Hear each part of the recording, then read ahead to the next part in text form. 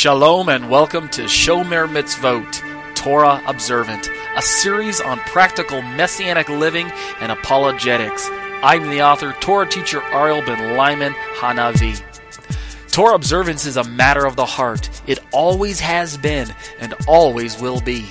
The Torah proper instructed the people of Israel to love Adonai your God with all your heart, with all your being, and with all your resources.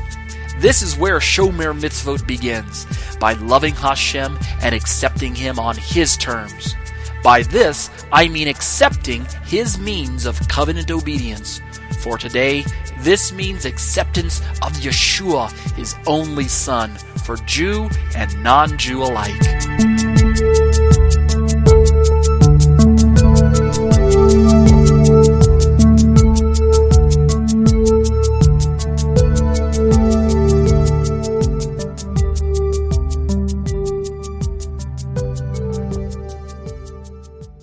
Shalom, shalom. You're listening to Exegeting Galatians, a Messianic Jewish commentary. My name is Ariel ben Lyman Hanavi. Let's open in prayer. Avinu Malkeinu, our Father, our King, thank you, Lord, for bringing us together, and thank you for filling us with your precious Holy Spirit. Lord, because of your goodness and mercy, you have caused us to come into your presence and to know of you and to learn of you and to seek your face.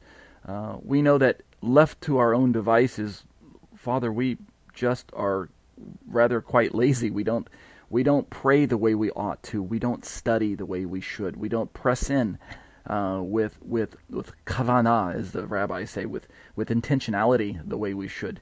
And so we know that it is the Spirit that intercedes for us and helps us to pray the way that we really should, and giving us that audience with the Father.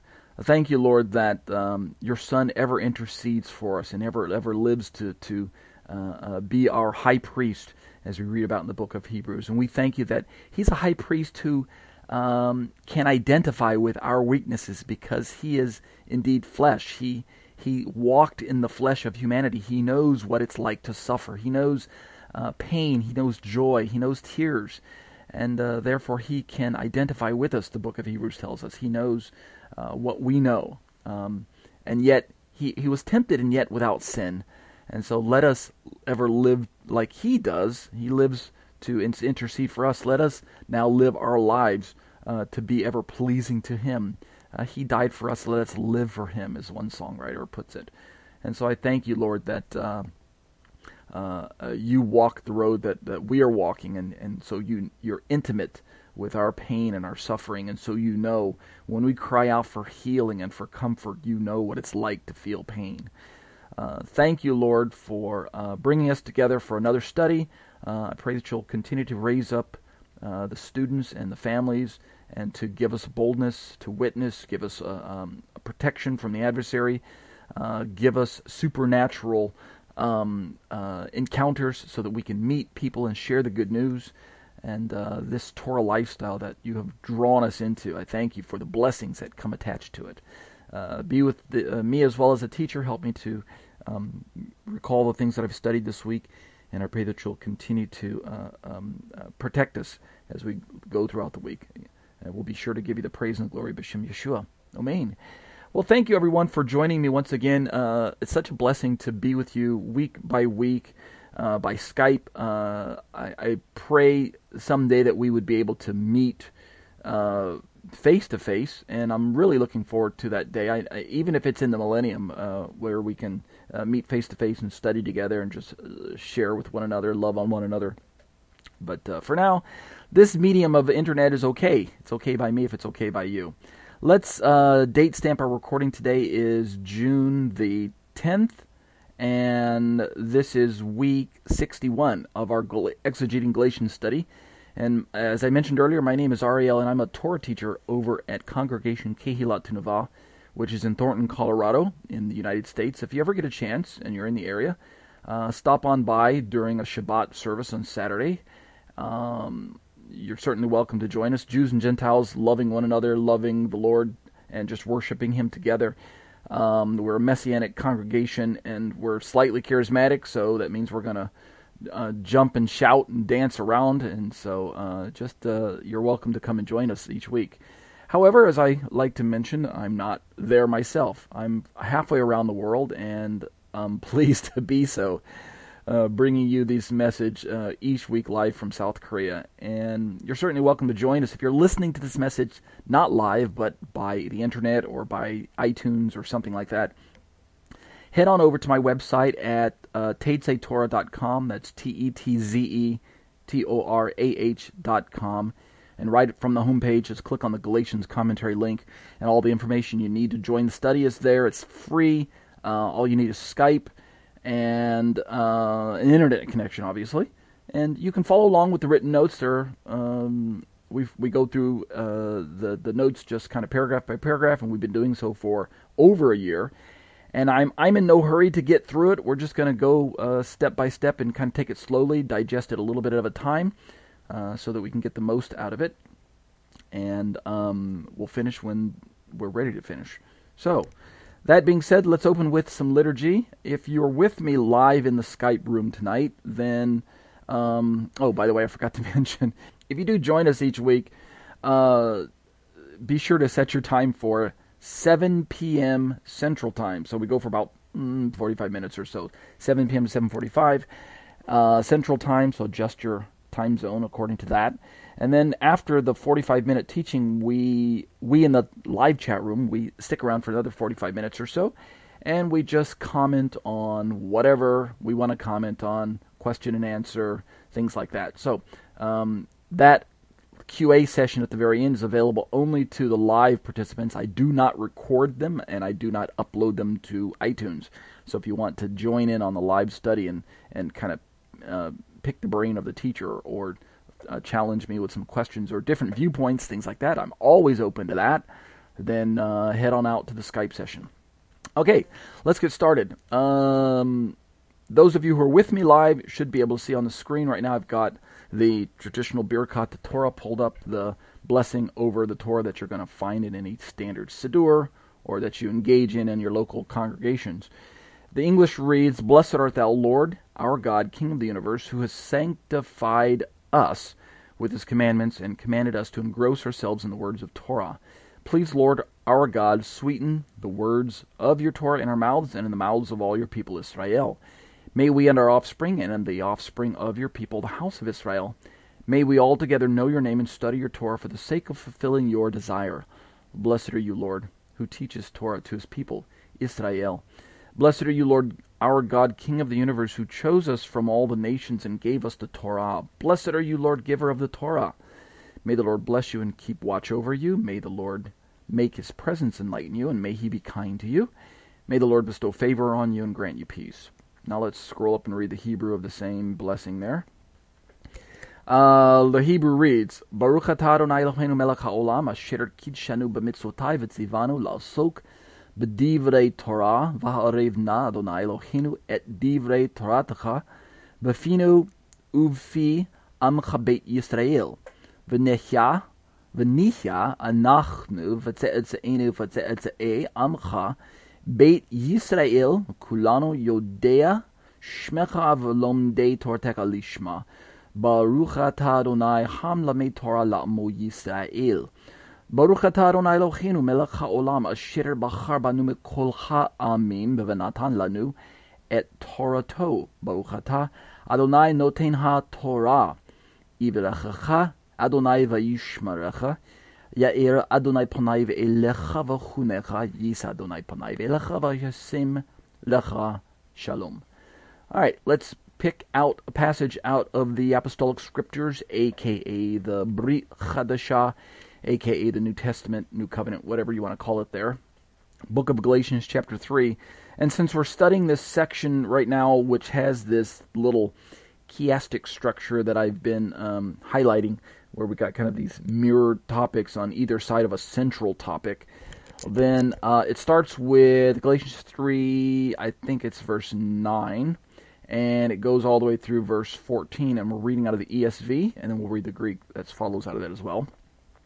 So, Galatians 3, 9 through 14 reads like this, "So then, those who are of faith are blessed along with Abraham the man of faith. And I'll just tell you the chiasm if I remember. In verse 9, it's Abraham, and in verse 14, it's also Abraham. Or we could use blessing of Abraham, things like that. Then in verse 10, for all who rely on the works of the law are under a curse, for it is written, cursed be everyone who does not abide by all things written in the book of the law and do them. And then in verse 13, it's curse of the law as well. So we got curse of the law in verse 10 and curse of the law in verse 13. Then in verse 11 it reads, now it is evident that no one is justified before God by the law, for the righteous shall live by faith. And then it's verse 12 that also has live, L-I-V-E. That's the central shaft that I'm focusing on. I think I got all of them there.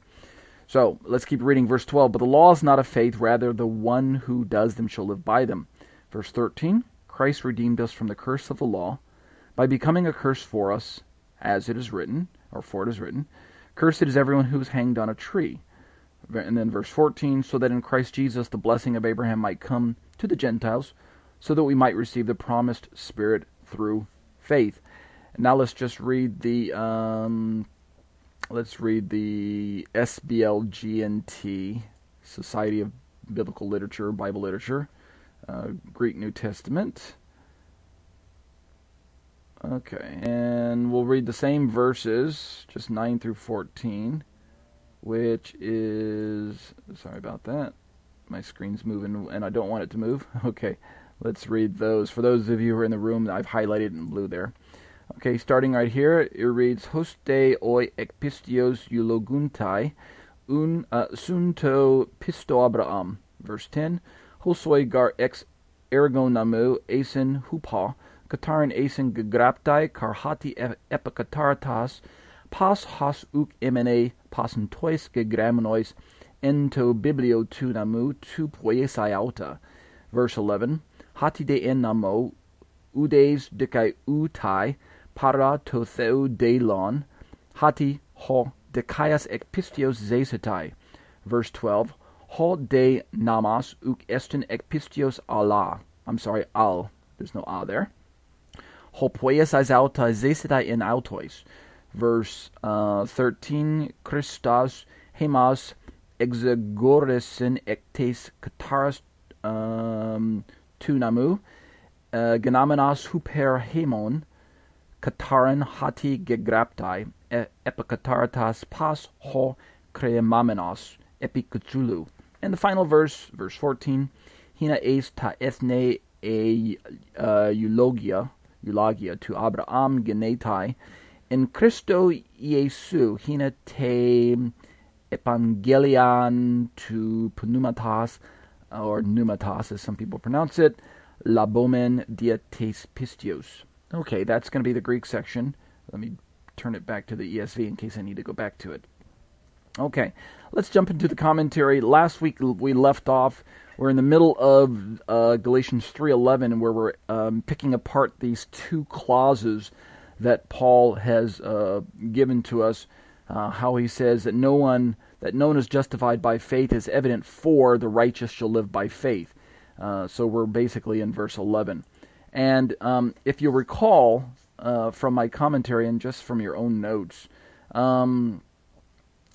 when Paul quotes this passage and he starts to explain his theology and the reason for using this particular passage, give me a moment, I'm pulling up the interlinear so we can see all the words. When he starts picking apart this passage, he quotes from the Tanakh, the Old Testament, the book of Habakkuk to be sure. And what he does for us is he gives us basically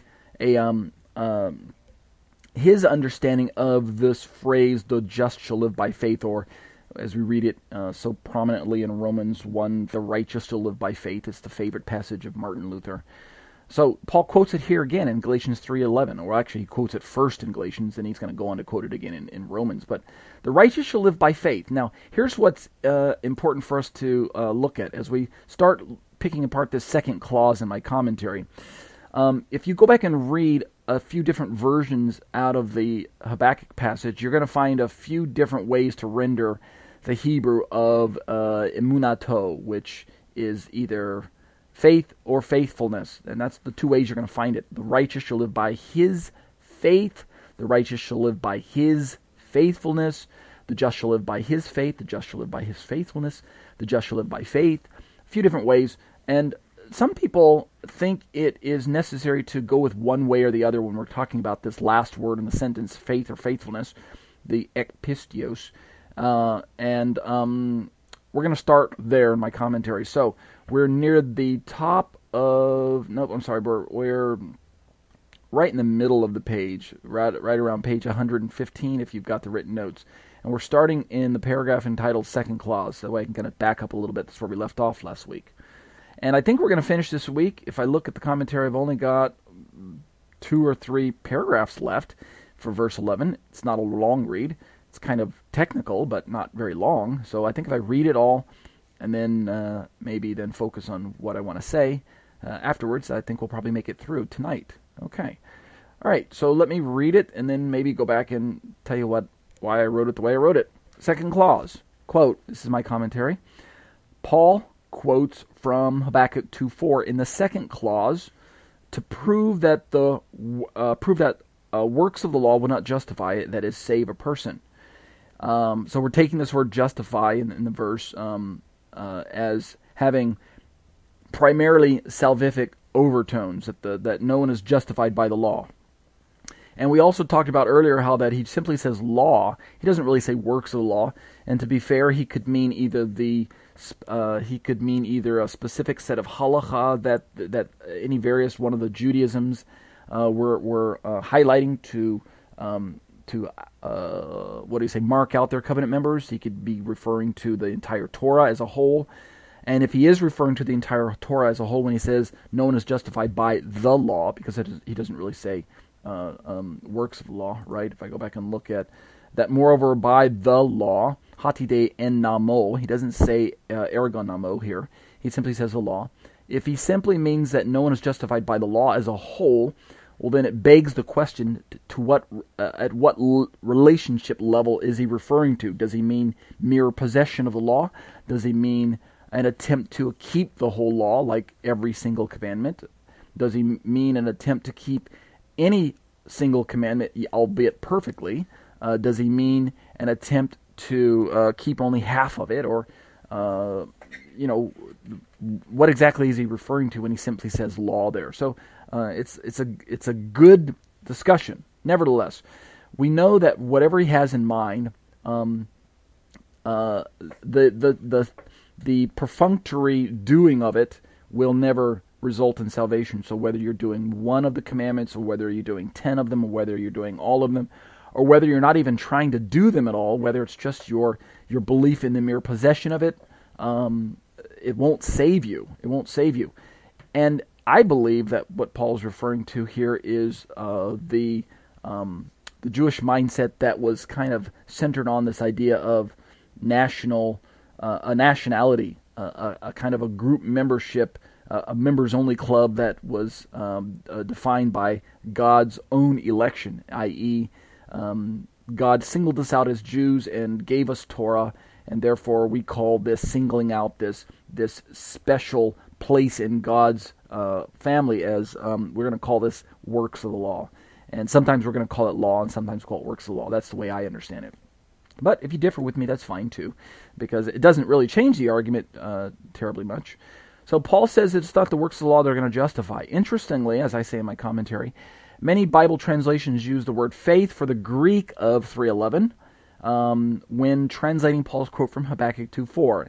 So when Paul says the just shall live by faith, we've got a lot of translations that also say the just shall live by faith, the righteous shall live by faith. However, many of those same translations use faithfulness for their translation from the original Hebrew. And in my footnote, I highlighted that we've got the NIV, the NLT, the NET, and the GWT use faithfulness for the Hebrew of Habakkuk 2:4. But if you turn to the New Testament passage for Galatians 3:11 here, none of those four use the word faithfulness in the Greek of 2:11. They opt over to get faith instead of faithfulness. And, we could go back and look at the LXX and see if it actually has faith or faithfulness, or see if the Greek's going to force us into one or the other. But without going on too far into that, Dunn has this to say about this kind of particular, what I call oddity. He says that the usual understanding of Habakkuk 2:4 out of the Masoretic text, that would be the Hebrew, is which is will live by his faithfulness, right? If we go back and read the Hebrew of Habakkuk 2:4, then the word rendered faithfulness by some of those translators would be emunato. I'm pulling this from memory. And we're going to look at it a little later on down the list, so I'm not really focusing too much on it right now. It's going to show up again later down below in 3:12. But Dunn goes on to say it's not necessary to the discussion here in 3:11 to resolve the question of whether Paul intends the by faith part to go with the righteous part or to go with the will live. You understand what I'm saying? Is it that the person lives by faith or that they're righteous by faith? Which part is it? And Dunn's going to go on to say that it's not really necessary right now to cross that bridge. And there's a lot of commentary that's been written on whether Paul's trying to attach the hodikaios, the righteous, to the ekpistios, the by faith, or is he trying to attach the zesetai, the will live, to the ekpistios, the by faith. And I'm not going to get into that right now. I'll deal a little bit more on that topic when I get down to verse 12. Suffice to say, I just want you to be aware of the fact that there's two different Hebrew words. There's one Hebrew word that's translated with two different English words. And when we get to the New Testament, we have this one Greek word, the ekpistios, by faith, which some translate faith and some translate faithfulness. So let's keep going. As I mentioned, we're gonna discuss faith and faithfulness a bit more closely when we examine the second clause of Galatians 3:12 below. But for now, the point I want you to notice for the Galatians chapter 3 verse 11 passage, the two clauses, is I just want you to know how Paul sets at odds what the influencers of his day, that would be the Judaizers or those who are towing the traditional popular Jewish party line of his day. They were taking this idea for granted, and that was namely that righteousness, right, dikaios, is grounded in ethnicity and Torah maintenance, what I call the works of the law, these two sides of one coin, the being Jewish and the outworking of that membership that you gained as a Jew. So both of those sides of one coin, I think that's what Paul means by works of law. In other words, it's a very narrow reading of this phrase, works of law, or just law itself. Sometimes he uses the word law to refer to works of law. Other times law just means under law or curse of law or something like that. It's all based on context. So Paul sets at odds, right? He takes righteousness and puts on one side and puts works of law on the other side, and his detractors, his contemporaries, would have put those two together. And Paul does this. He sets them at odds. In other words, he's contrasting them for a moment by reminding his readers of what the book of Habakkuk teaches on how the genuinely righteous will live. So Paul uses the scriptures, as we should today, to counter the Judaisms of his day, their limited nationalistic line of reasoning. I'm on the top of page 116 in my commentary now. They've got this limited way of viewing righteousness, that it is limited only to those who are ethnic covenant members within Israel. And they even limited it even further, as best as we can tell by the studies that are available to us today.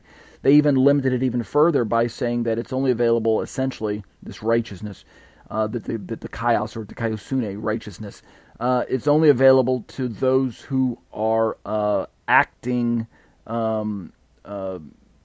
obedient covenant members. In other words, those who are slacking off are in the danger of being cut off, excommunicated, as it were. So you've got to. It's not enough. What I'm saying is, it's not enough just to be a lazy Jew. In Paul's day, you've got to be actively pursuing faithfulness. You've got to be actively pursuing maintenance of your membership. In other words, the works of the law included a certain amount of commandments that you had to keep doing, and you had to kind of maintain your position in the end, it still amounts to legalism, right? It still amounts to self-effort. It still amounts to the flesh. And in the end, it's going to be something that Paul's going to say, you can neither save yourself by your own works, nor can you maintain your salvation by your own works. And of course, Christianity has picked up on that and understands that. Let's keep reading. So, when Paul is combating this line of reasoning from the first century, and we uses this word works of the law, this phrase works, or the word law, or works of the law, kind of a combination of these things, I think that this tells us that the works of the law is not, quote, abiding by all the things written in the law when he does that. You remember from Galatians 3:10, if I go back and look just briefly, I suppose I shouldn't have taken that away. Give me a second. Galatians 3:10. Let's pull up the whole passage again. For those of you in my Skype class, you'll see I've got the ESV pulled up. Galatians 3:10 says, "For all who rely on the works of the law are under a curse." Now, isn't this interesting? If according to the Judaisms of Paul's day, keeping the Torah brings a blessing and breaking the Torah brings the curse, well, isn't it very, very strange for Paul to say that all who rely on works of the law are under the curse? So even if works of the law just means keeping the law in general, so for instance, what if Paul said, "For all who rely on the law are under a curse," then we know then, but Paul he cannot at a face value level be referring to the written Torah, because this would run counter to just about everything you read in the Torah, where God says over and over again, for instance, just read the book of Deuteronomy as an example, where God says over and over again to Israel that if you walk in my ways, i.e., if you keep the Torah, it will attract my blessing, not the curses, right? Am I reading that right? If you just even read it from your average peripheral view, not even a deep theological, exegetical perspective. If you just read through the words on a natural level, even at a kindergarten level, I would say, the book of Deuteronomy is telling you that if you keep the Torah, you'll be blessed. So how can Paul say all who rely on works of law or all who rely on the law are under a curse, right? It sounds really strange. So this tells us that works of the law, for whatever it meant in Paul's mind, works of the law was actually not abiding by all things written in the law. And that the works of the law actually attract the curse of the law. And that the works of the law do not count as true faith. So, sewing these verses together, Galatians 3:10 and Galatians 3:12, kind of sticking them together with the glue of Galatians 3:11 right here in the middle that we're focusing on. Whatever works of the law was in Paul's mind, it was not working. Whatever works of the law was to the influencers, it was working. At least they thought it was working. So that's why we've got the two ideologies going head-to-head against one another. All right. So works of the law do not count as true faith, but instead, I say in my commentary, works of the law actually count as self-effort, quote-unquote, self-effort. So if we go back up to Galatians 3:3, we'll see it there. Because the verb justified, dikaiutai, in our verse here is parallel to the adjective righteous, dikaios, right? If you go back and look at the verse 11, it's evident that no one is justified by God before the law, for the righteous, the dikaios, will live by faith.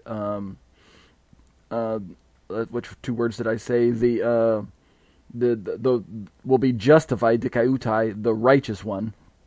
So, in other words, to be righteous is to be justified. To be justified is to be righteous. See what I'm saying? Both of them are statuses that you want to have God to pronounce over you. You want Him to say, "You are justified. You are righteous." They're two different Greek words. Dikaiutai is justified, and dikaios is righteous. So they're kind of two terms that we're both seeking as men. Basically, I think we could paraphrase the verse along these lines. If I could just kind of compare both of these two adjectives, the dikaiutai and the dikaios. Here's how I see it. Quote, this is my own paraphrase. Clearly no one is declared as righteous before God by a Jewish-only law commitment, because the Scriptures have already demonstrated in Abraham and continue to teach in Habakkuk that the person, or continue to teach with Habakkuk, that the person who is declared as righteous by God Himself will be justified by that person's genuine faith and will live his life according to such faith. End quote. That's my kind of lengthy paraphrase of Galatians 3:11, where I'm trying to smash the verb justified and the verb justified and the adjective righteous, kind of smashed them together in this one concept where we who are seeking to be justified, we who are seeking to be righteous, we run after God and after His Messiah in an effort to attain this status. And I'm trying to put it together by understanding that, or explaining that, basically in the Jewish mindset, it's not faith alone that is enough. James is going to go on to explain to us that faith must be accompanied by genuine works, or a vindication of faith. And so basically, if I use that example again, it's one coin with two sides. Faith and faithfulness must be struck together. Faith and works, as it were, must be both present in the life of a genuine believer in order for God to declare us as righteous. And so when we talk about what is it that saves us, it is genuine faith, but it's genuine faithfulness that vindicates our genuine faith. And so really, from God's perspective, I don't see how we can separate the two. Yes, it's faith on our part, and it is the righteous that will live by faith, but it is the righteous because of his faith that will go on to live by his faithfulness. And God has designed it so that it will be so. It is in fact God's Holy Spirit that causes us to walk out our faith. It is the power of the Spirit that allows us to live a life that is in fact in accordance with the faith that we so profess. And any other way to see it, if we try to slice it and dice it and separate our faith from our faithfulness, I think we're doing damage to the full biblical picture. And that's kind of what I'm trying to get at here. And I'm going to say more on that when we get down to Galatians 3:12, I think, because I'm gonna pick apart this faith and faithfulness and try and get into the mind of Paul a little further when he's trying to wrestle with his detractors, the opponents of his day, as to which part is really the most prominent, which is the one that should rise to the surface. So let's keep reading. So I think that Paul is basically combating this, again, the whole ethnic notion, what I call the ethnocentric Jewish exclusive view, that the Torah was a document that was given to Israel only at Sinai in Exodus chapter 20, and had, by Paul's day, come down to mean that the Torah was for Jews only. Basically, it was a Jewish-only document that could only be walked out and lived out in the life of a Jewish covenant member. And so, thus, in this limited, restricted sense, the Torah was the thing that was the duty of a good, standing Jew. It was the privilege, don't get me wrong. It wasn't the burden in their eyes. It was the happy privilege. If you go back and read through some of the rabbinic literature, the midrash, the midrashim, the responsa literature, some of the obviously some of the Mishnah and the Talmud and the earlier writings and things like that, you're going to find that far from the rabbis describing the Torah as some quote millstone around one's neck, end quote, the way that later Christian authors do, the rabbis describe the Torah as a happy privilege of the Jewish people. It is the blessing of God to have the words of God within their possession. It was their, it was not only their mandate, it was their covenant responsibility, but it was their joy. The joy. We were, in fact, during Simchat HaTorah, which is one of the final celebrations after the festival of Sukkot, the festival of ingathering that we. The Feast of Booths that we celebrate near the end of the year, every calendar year, near the end of the Jewish year, which corresponds to around our kind of our fall of the year. Well, we've got the ceremony called Simchat Torah. Simchat Torah is kind of like, we could call this rejoicing in the Torah, or the joy of the Torah, or the rejoicing of the Torah. Either way, it's a ceremony where if you've ever attended a traditional synagogue, or even a Messianic one where we have a Torah scroll, they parade the Torah scroll around the room, right? And people reach out with their tzitzit, and they touch the tzitzit, and then they kiss the tzitzit, or they touch the Torah scroll. Well, they touch not the Torah scroll itself, but there's a case that it's being carried around in. People touch their talit to it, or something like that. And the idea is that we're what do we say? We're celebrating the gift of God's words, the gift of God's laws. We're not worshiping the Torah. And if that's what it looks like with you, then you need to have a serious talk with a rabbi. But the point I'm trying to make is the Jewish people have always seen the Torah as a gift, as a blessing, as a positive thing within their community. Paul's going to go on to describe that it is something that was handed down through angels, right? And that's not a negative thing, that's a positive thing. We're going to read about that a little later on in the book of Galatians. So the point I think that is important for us in our studies as we're reading through the book of Galatians is to understand that Paul didn't have any reason to suddenly adopt this negative view of the Torah, even though the Jewish people of his day were misusing that gift, even though they were, as I call it, hijacking the Torah and making it a Jewish-only document. The Jewish people, nevertheless, including Paul, still felt that it was a positive thing to have. And it is either this possession of the Torah that Paul is concerned about, because this possession of it was giving them the impression, the Jewish people, that mere possession of it was tantamount to righteousness, or the maintenance of it, and that would be the happy maintenance of it, or the seeking to walk into it day by day in hopes that God would count you as righteous. Whatever you want to add there, it kind of all amounts to the same thing. So either that's what Paul is combating, or, as I say in my commentary, the last paragraph, alternately, we could take it this way, and this is basically the way that historic Christianity takes 3:11.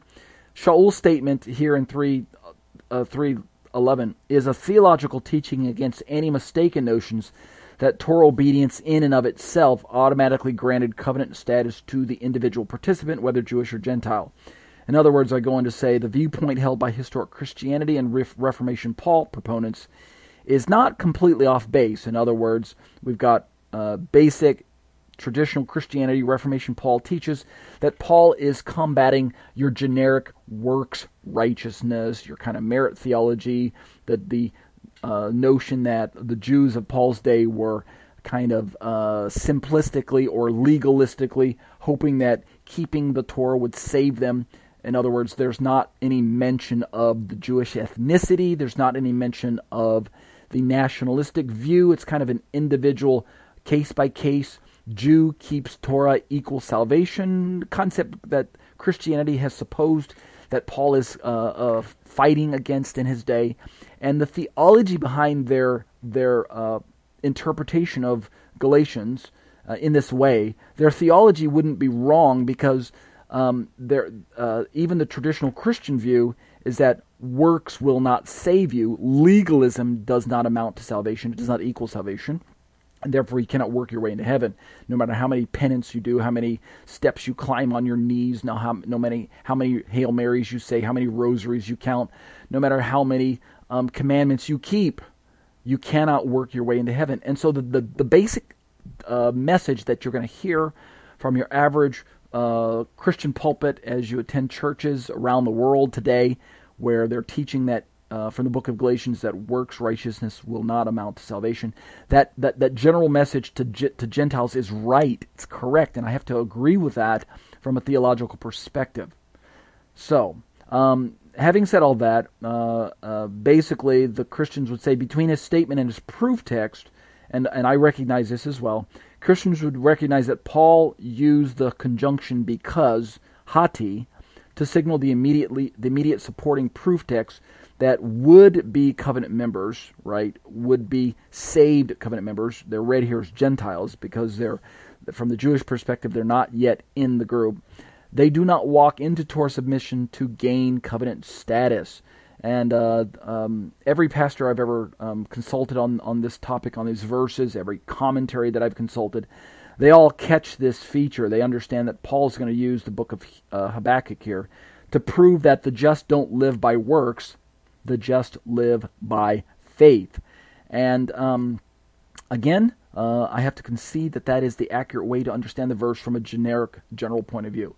But I'm going to continue to champion the fact that I believe a more sharply defined way to understand Paul's argument is to understand it from what people today reference as the new perspective on Paul, which you can pick up this reading from, say, looking at anything that E.P. Sanders has written, or you can pick up any of the books by Jimmy Dunn, James D.G. Dunn, or N.T. Wright. Tom Wright has also done a good job of highlighting what the works of the law refer to. I myself agree with much of what the New Perspective on Paul, I'm sorry, not Works of the Law, but a New Perspective on Paul has to say, although I don't agree with all of it.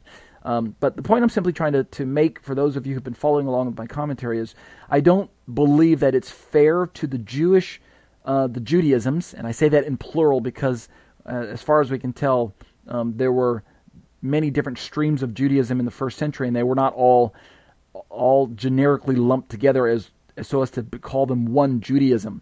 Much the way the same we have today with what we might call today's Christianities, plural, meaning there are many different streams of Christianity today that, although we have some general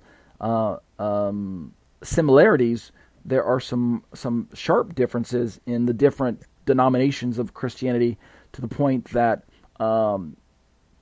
obviously there have been church splits. So the same thing that happened in first century Judaism, right? The Essenes split from the mainstreamers, and headed on out into the desert to live their life the way they felt was the right way to live. Thus, they created their own ergo namu, their own works of law. They had their own halakhic rules for their members, and they felt that if you wanted to be counted among the righteous, in other words, it was kind of an intra-Jewish split.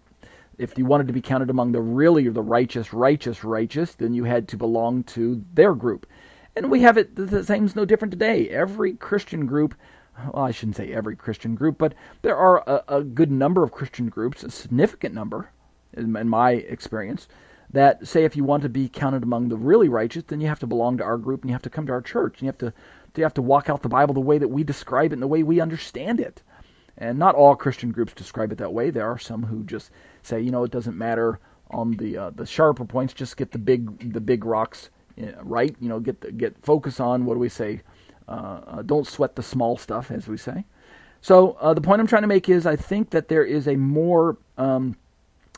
a sharper way to understand Paul, a more sharply defined way to understand Paul, and I think it's within this understanding that the Judaisms of his day had kind of broken off along their separate lines. We had the Pharisees over on one side, the Sadducees over on the other side, the Essenes over on the other side, the Bathusians on one side, and we had all these kind of subsets. We even had the followers after the way, which were over on one side. So we had all these kind of Judaisms, all vying for the attention of they were competing in the marketplace of ideas when it came to understanding one's place in the covenants of God. That would include the Abrahamic covenant as well as the Mosaic covenant, and one's responsibility as a covenant member. And so I think that's where Paul is going to have to jump in and say, wow, you guys all have your own works of the law. You all have your own particular viewpoints of Torah. You all have your own understanding of a covenant membership package deal, etc., etc. But let me tell you what my view is. And then Paul jumps on to the scene with his letters and defines even another way to look at it. And of course, as Messianics, I think that Paul is the one that we should be focusing on the most, and the one that we should be modeling our Judaism after the most, because Paul was a disciple of Yeshua. And you can't go wrong if you're following after Paul, who's following after Yeshua, right? Isn't that what Paul said? Imitate me as I imitate Christ. I think you can't go wrong if you're imitating the Messiah. That's the halakha that I want to follow. Amen? That's the Judaism that I want to model my life after, is the one that Messiah modeled his life after. So, okay, that being said, we're going to stop here in the commentary, and we'll pick this up next week with Galatians chapter 3, verse 12, which reads, "But the law is not of faith, rather the one who does them shall live by them." And interestingly enough, Paul doesn't say, but the works of the law are not of faith. He says the law. So this will give me a chance to discuss at length a little bit more some of the nuances between Paul using the singular word nomos instead of using the word ergonomos like he does quite often. Does he really mean the law, or does he mean works of law, just these separate pieces, one or two commandments, 3 or 4 commandments that had been singled out by the law. In other words, I'm going to kind of throw the gauntlet down to some of my Christian friends and family, and even some of my contemporary Messianic Jews. Is Paul really believing, like some people say, that the Jewish people of his day believed that they needed to keep the entire law to be righteous? Or is Paul combating a mistaken notion that some of the Judaism of his day believed that you needed to keep a select number of laws to be counted as righteous? In other words, circumcision, food laws, and Sabbaths?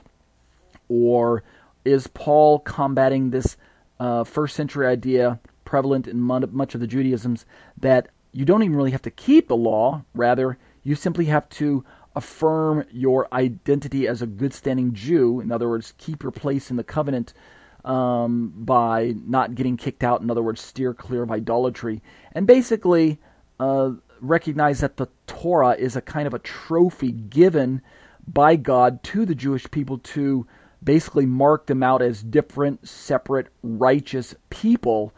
And basically it's this passive possession of Torah, this kind of merely acknowledging that the Torah is ours. It's kind of this badge, this trophy, this name tag placed on our lapel that, in other words, it's kind of a uniform that's seen on the outside, just much like a badge is seen on the outside of the uniform of a policeman or something like that. And it identifies you just by looking at the badge. You can tell that, hey, this is this marks me out as a person of the law. In other words, to use the policeman analogy, this is when you see the badge, you know that this is my identification marker. And I can just flash the badge, right? We've seen this in the movies, right? Show me the badge. Hi, we're here from the CIA. Hi, we're here from the FBI. Hi, we're here from the police. And what do? You whip out the badge. It's kind of the same concept going on in Judaism of Paul's day. If in case that is what Paul's combating, is that what he's talking about when he says the law is not of faith? In other words, there are some Jewish people today who think that you don't even really have to do a lot, maybe much like in Paul's day. It was just the mere possession of the law that gave you this idea that you were counted among the righteous. So we're going to kind of work through those nuances next week as we begin to dig into 3:12. And I can promise you 3:12 is going to be a lot more technical than 3:11. Because as I see it, there's several nuances going on in the passage, and it's not easily understood from my perspective. Okay, that's going to do it for tonight. Let's close in prayer. Those of you who are with me in the live study, stay with me. We'll go ahead and discuss anything you'd like to talk about in the live chat. Okay, let's pray. Abba, I bless your name, and I thank you for the opportunity to share with the students the things that you've laid on my heart. Father, I pray that you'll continue to help me to press in and to know your words, and continue to seek your face as I seek a righteous relationship with you through your Son, Yeshua the Messiah. I thank you that you, Lord, are the one who has declared me righteous. You are the one who has drawn me close to yourself. You are the one, as Yeshua has said, has called me. Like Yeshua said, no one comes unto the Father unless the Father draws him. You are the one who has drawn me close. You are the one who has opened my eyes, and you are the one who has given me the faith that I need to lay hold of Messiah. Yes, it is I who has done it, but it is you who has done it within me. It's this paradox that I can't explain. It is you in me causing me to live righteous. It is your Holy Spirit in me that urges me on, that empowers me to live a life that's pleasing to you. And so I thank you, Lord, that you have given your words to us, that you have preserved them for us down through the ages, and that we are able to study them today like we are doing right now. Help us to go along with a sense of direction, a sense of purpose, a sense of knowing that we are doing the Father's work here on earth, that we are ambassadors, that we are lights, that we are to be salt, that we are to be a witness, and that it is not a life that is particularly a rose garden, but it is a life of challenge. It's a life of struggle sometimes. It's definitely a life of resistance from the adversary, because as we make headway for the kingdom of God, he's going to resist us. And so it behooves us to put on the armor of God so that we can withstand the attacks, the fiery darts of the adversary. So bless us, Lord, as we continue to live for you, and we'll be careful to give you the praise and the glory and all of these things. Amen. That concludes our show for today. It is my desire that this continuing series of teachings will assist the average non-Jewish believer or new Messianic Jewish believer in his desire to become a more mature child of God. And now, O Israel, what does the Lord your God ask of you but to fear the Lord your God, to walk in all his ways, to love him, to serve the Lord your God with all your heart and with all your soul, and to observe the Lord's commands and decrees that I am giving you today for your own good. To the Lord your God belong the heavens, even the highest heavens, the earth, and everything in it. Yet the Lord set his affection on your forefathers and loved them. And he chose you, their descendants, above all the nations, as it is today. Circumcise your hearts, therefore, and do not be stiff-necked any longer. Because the Torah is written on the hearts of all who truly name the name of Yeshua as Lord and Savior, it is meant to be followed to the best of our ability. We have no reason for fear of condemnation or the trappings of legalism. My name is Ariel Ben Lyman Hanavi. The intro and outro song were written, produced, and performed by Ryan Kingsley. For more information on contacting Ryan, you can reach me by email at yeshua613@hotmail.com. That's YESHUA 613@hotmail.com. Or visit our website at graftedin.com. That's graftedin.com.